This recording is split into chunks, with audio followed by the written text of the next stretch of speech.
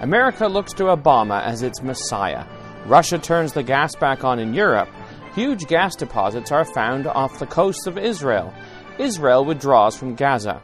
Welcome to another edition of the Bible in the News. This is Jonathan Bowen joining you. This week has been another very exciting week as we have seen the Bible in the news once again. We begin with America, where elation over the inauguration of Barack Hussein Obama has swept the nation and much of the world. Over 1 million people assembled in Washington to witness the historic day, with the Toronto Star reporting 1 billion more tuning in on radios and televisions. The Star reported Canada's representative at the ceremony, Citizenship Minister Jason Kenney, as stating, "There was almost disbelief when it was finally done. People were crying, hugging one another. There was an authenticity to the moment you don't always see in political life." The coverage of the event painted Obama in an almost messianic role, leading the American people to the promised land. The world is gripped by the charisma of this man, comparing him to great men like Churchill and Roosevelt. Well, these men were deemed to be great by the world because of what they did in office, not because they made it to office. We have yet to see what Obama will do. This we know, though. The Most High ruleth in the kingdom of men, and giveth it to whomsoever he will, and setteth up over it the basest of men. Daniel chapter 4, verse 17. Obama has been brought to this powerful office for a reason that he probably doesn't see yet, and may never fully know, but the hand of God will reveal it in due time. We do know that the Scriptures have a role for America to play, whether America likes it or not. As John Thomas put it, they will be compelled by events soon to happen to do what, under existing circumstances, heaven and earth combined could not move them to do, in the book Help Us Israel. We are also cautioned by the Scriptures, "Put not your trust in princes, nor in the Son of Man, in whom there is no help. His breath goeth forth, he returneth to his earth. In that very day his thoughts perish. Happy is he that hath the God of Jacob for his help, whose hope is in the Lord his God, which made heaven and earth and the sea and all that is therein, which keepeth truth for ever, which executeth judgment for the oppressed, and giveth food to the hungry. The Lord looseth the prisoners. The Lord openeth the eyes of the blind. The Lord raiseth them that are bowed down. The Lord loveth righteousness. The Lord preserveth strangers. He relieveth the fatherless and the widow. But the way of the wicked he turneth upside down. The Lord shall reign forever, even thy God, O Zion, unto all generations. Praise ye the Lord. Psalm 146, verses 3 to 10. America's hopes are pinned on Obama, but he too is a man, and not the Messiah that this earth desperately needs. We wait to see what policies Obama will adopt. His track record is relatively short at this point, but no single man makes up an administration in today's day and age. He has chosen as his right hand Joseph Biden. This man does have a little history behind him. He was interviewed with his wife on the American TV show Oprah the day before the inauguration. His wife made a slip-up, and the news media reported it. We were able to find the clip. No, we are not taken to watching Oprah. Joe had the choice to be Secretary of State or Vice President. And I said, Joe, no. Well, okay, he did. At this point in time, the audience was laughing because Joe Biden was trying to shush his wife for letting the cat out of the bag. Once all the laughter stopped, he explained. Were you worried about being number two since you had wanted to be number one? I think Brock was worried about it. No, because he asked me. No, it really wasn't that. I didn't know whether or not I know it's going to sound corny, I could best serve there. I mean, look, the bottom line, Barack's my friend, and this is a partnership. He's President of the United States, but as I said to him when he asked me, I said, Barack, don't ask me unless the reason you're asking me is you're asking me for my judgment. I get to be the last guy in the room. We make every important decision. You're president. Any decision you make, I will back. Being the last guy in the room when any important decision is made is a very influential position. He will have the president's ear. Now, as a Roman Catholic, we can be sure he will be representing Rome's point of view on the issues of the day. Biden went on to say, He asked me, he said, I asked what he expected of me. He said he wanted to have a confidant and someone who wouldn't be a yes man. He was pretty sure about that last About that.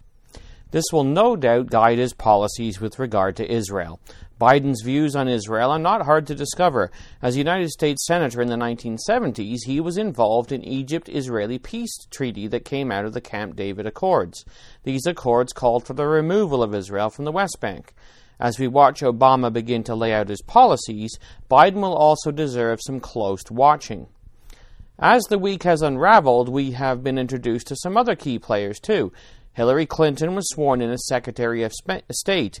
In her speech Wednesday, she said, "I believe with all my heart that this is a new era for America." It will not be long before we see the impact of this new era. George Mitchell was also appointed as the Middle East envoy. Mitchell is another ardent Roman Catholic who was educated at Georgetown University, the first law school established in the United States by a Jesuit institution of higher learning. Mitchell was the chairman of the Sharm el-Sheikh International Fact-Finding Committee on Violence in the Middle East during 2000 and 2001. One of the final recommendations of this committee stated that the government of Israel should freeze all settlement activity, including the natural growth of existing settlements. The report also stated that the government of Israel should give careful consideration to whether settlements are the focal point for substantial friction, are valuable bargaining chips for future negotiations, or provocations likely to preclude the onset of productive talks. Mitchell negotiated the peace treaty in Northern Ireland. It will be interesting to watch what happens in the Middle East. There is also Leon Panetta, the new director-designate of the CIA, another Roman Catholic. He was educated at Santa Clara University, a Jesuit college in California. So the critical roles of Vice President, Middle East envoy, and Director of CIA, all prominent positions influencing foreign policy, are in the hands of Roman Catholics. The Los Angeles Times went on to report the White House was flooded with leaders' best wishes, including those of Pope Benedict XVI, who urged Obama to be the promoter of peace and cooperation between nations. A telegram from the Vatican on January the 20th stated the following: "Under your leadership, may the American people continue to find in their impressive religious and political heritage the spiritual values and ethical principles needed to cooperate in the building of a truly just and free society, marked by respect for dignity, equality, and rights of each of its members, especially the poor, the outcast, and those who have no voice." No doubt the religious and spiritual values on the mind of the Pope are those of Catholicism. The pontiff has enough highly placed disciples in Obama's administration to ensure that the blasphemous voice of the little horn, speaking great things, is heard loud and clear in Washington. Our attention now moves to Russia, the Ukraine, and Europe. Since the beginning of the year, much of Eastern Europe has been without gas. During a bitter winter, this week, gas supplies will restore to Poland, Turkey, Bulgaria, Greece, and hundreds of thousands of other people. Ukraine and Russia have been in a row over gas for weeks. The BBC News reported that this was Europe's worst energy crisis in years. The article went on to state that Slovakia declared a state of emergency and rationed gas supplies to industry. Hundreds of thousands of people in countries like Bulgaria, Bosnia, Moldova were left shivering in the middle of a particularly harsh winter. The cause was not a war or a natural disaster, but a commercial dispute between two state-run companies, the Russian energy giant Gazprom and its Ukrainian counterpart, Naftogaz. The crisis has highlighted the EU's vulnerability, and Brussels is likely to focus strongly on diversifying its energy supplies." End quote. However, Europe is cautious not to poke the eye of the bear too much. European President Barroso had the following to say: "There is some lessons that we have to draw from this situation." But he added, "Russia and the Ukraine are important partners. It is in our interest to keeping and developing our relations." He said it was utterly unacceptable that European gas consumers were held hostage in the dispute between Russia and the Ukraine. Well, the Bible is clear on this subject. It has been mentioned before that Ezekiel 38 verse 7 instructs Gog, "Be thou prepared, and prepare for thyself, thou and all thy company that are assembled unto thee, and be thou a guard unto them." The word for guard here signifies to hedge about, or to guard as one guards a prisoner. The author of Elpis Israel, John Thomas, also wrote a book entitled Anatolia, Russia Triumphant, Europe Chained. The title went on. But based on the understanding that Europe would be brought under the control of Russia, Thomas probably never envisioned Europe being held hostage by a commodity like natural gas, but the principle holds true. The Economist depicted Europe as being chained by the gas pipelines from Russia. The Bible clearly paints the picture of Europe being under Russia's control. We have already seen the length that Russia will go in order to retain control in Georgia. Is Ukraine being prepared for a similar stranglehold? It just so happens that while Europe is looking for alternate supplies of natural gas, Israel has discovered large reserves off its coast. The Jerusalem Post reported a historic natural gas reservoir found offshore from Haifa is poised to meet Israel's natural gas demands for about 15 years and reduce the country's dependence on gas imports from Egypt and offshore from Gaza. Preliminary estimates indicate that the Tamar field might contain over 88 billion cubic meters of gas. Haaretz reported Delek Group's initial estimate of the value of the gas is $15.5 billion, based on the projected amount of 88 billion cubic meters. That's 3 times the size of the field that the Tethsea Group, which also includes Derelek, found off the Ashkelon coast. The full extent of the find is yet to be discovered, but it could certainly alter the economic situation in the Middle East. Ezekiel 38 talks of an Israel which presents to Gog a spoil and a prey, a people who have gotten cattle and goods and dwell in the midst of the land. The merchants of Tarshish complain of an invasion to take a prey, to carry away silver and gold, to take away cattle and goods, to take a great spoil, verse 13. Will the gas find provide an economic boost for Israel's economy to meet the description given? We wait to see. Meanwhile, in the Gaza Strip, Israel has withdrawn this week. Hamas has been issued a temporary crushing blow. However, many nations are rushing to rebuild the Gaza Strip, and leading by example is the Vatican. The Catholic News Agency reported, "The Apostolic Nuncio to Israel and Cyprus and the Apostolic Delegate to Jerusalem, Archbishop Antonio Franco, visited the Gaza Strip this week to personally deliver the donation Pope Benedict XVI has made to the Catholic community there and to express the pontiff's spiritual closeness." In statements to the SIR news agency, the nuncio urged every effort to be made to achieve a lasting peace. The people are tired of this situation and of the uncertainty of tomorrow, and they want peace, he said. Likewise, the nuncio said he hopes the political efforts to achieve peace will focus on relieving the sufferings of the people instead of on power struggles. Many nations will become drunk with the humanistic wine of Rome and join in the push to provide humanitarian aid, which will be quickly translated into support for Hamas and Fatah, the terrorist groups in control of the Palestinian people in the West Bank and Gaza. Let us ensure we do not become drunken with this papal wine.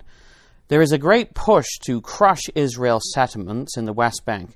This week's Economist contained an article entitled Peace Now, which stated Mr. Obama needs to make it clear, preferably before Israel's election next month, that America will no longer countenance Israel's colonization of the West Bank. The Jewish settlements there should have never been built, and Israel has promised to freeze them. This has become a test. If Mr. Obama cannot hold Israel to its promise, his chance of restoring America's standing as an indispensable mediator in the conflict are nil. This is consistent with Jimmy Carter's Camp David Accords and almost all peace initiatives pushed on Israel since 1967. Carter wrote in his nauseating book, Palestine Peace, Not Apartheid, "Compromise is necessary for both sides, with clear distinction made between what their dreams and ideology dictate and what is pragmatically possible. Although some extremists disagree, most Israelis have learned they cannot reconstruct the Kingdom of David, which includes the West Bank, Golan Heights, and parts of Lebanon and Jordan. Pages 15 and 16. Well, we have news for President Carter, President Obama, and anybody else who desires to put an end to the restoration of the Kingdom of David, which God is undertaking in the land. Not only will God bring again the captivity of Judah and Jerusalem, Joel 3 verse 1, and plant them upon the mountains of Israel, which have always been waste, Ezekiel 38 verse 8, but when the times of refreshing shall come from the presence of the Lord, he shall send Jesus Christ, the one whose right it is, which before was preached unto you, whom the heaven must receive until the times of the restitution of all things, which God hath spoken by the mouth of his holy prophets since the world began. Acts 3 verses 19 to 21. At this point in time, the world will be brought into supplication, and he shall be given a dominion, a glory, and a kingdom, that all people, nations, and languages should serve him. His dominion is an everlasting dominion which shall not pass away, and his kingdom that which shall not be destroyed. Daniel 7 verse 14. As for all the nations who unite against Israel, the kingdoms of this world will become the kingdoms of our Lord and of his Christ, and he shall reign for ever and ever. Revelation 11 verse 15. Tune in next week when, God willing, Paul Billington will bring exciting coverage direct from the Middle East, from the areas that will be part of the Kingdom of David that will be restored, on www.bibleinthenews.com.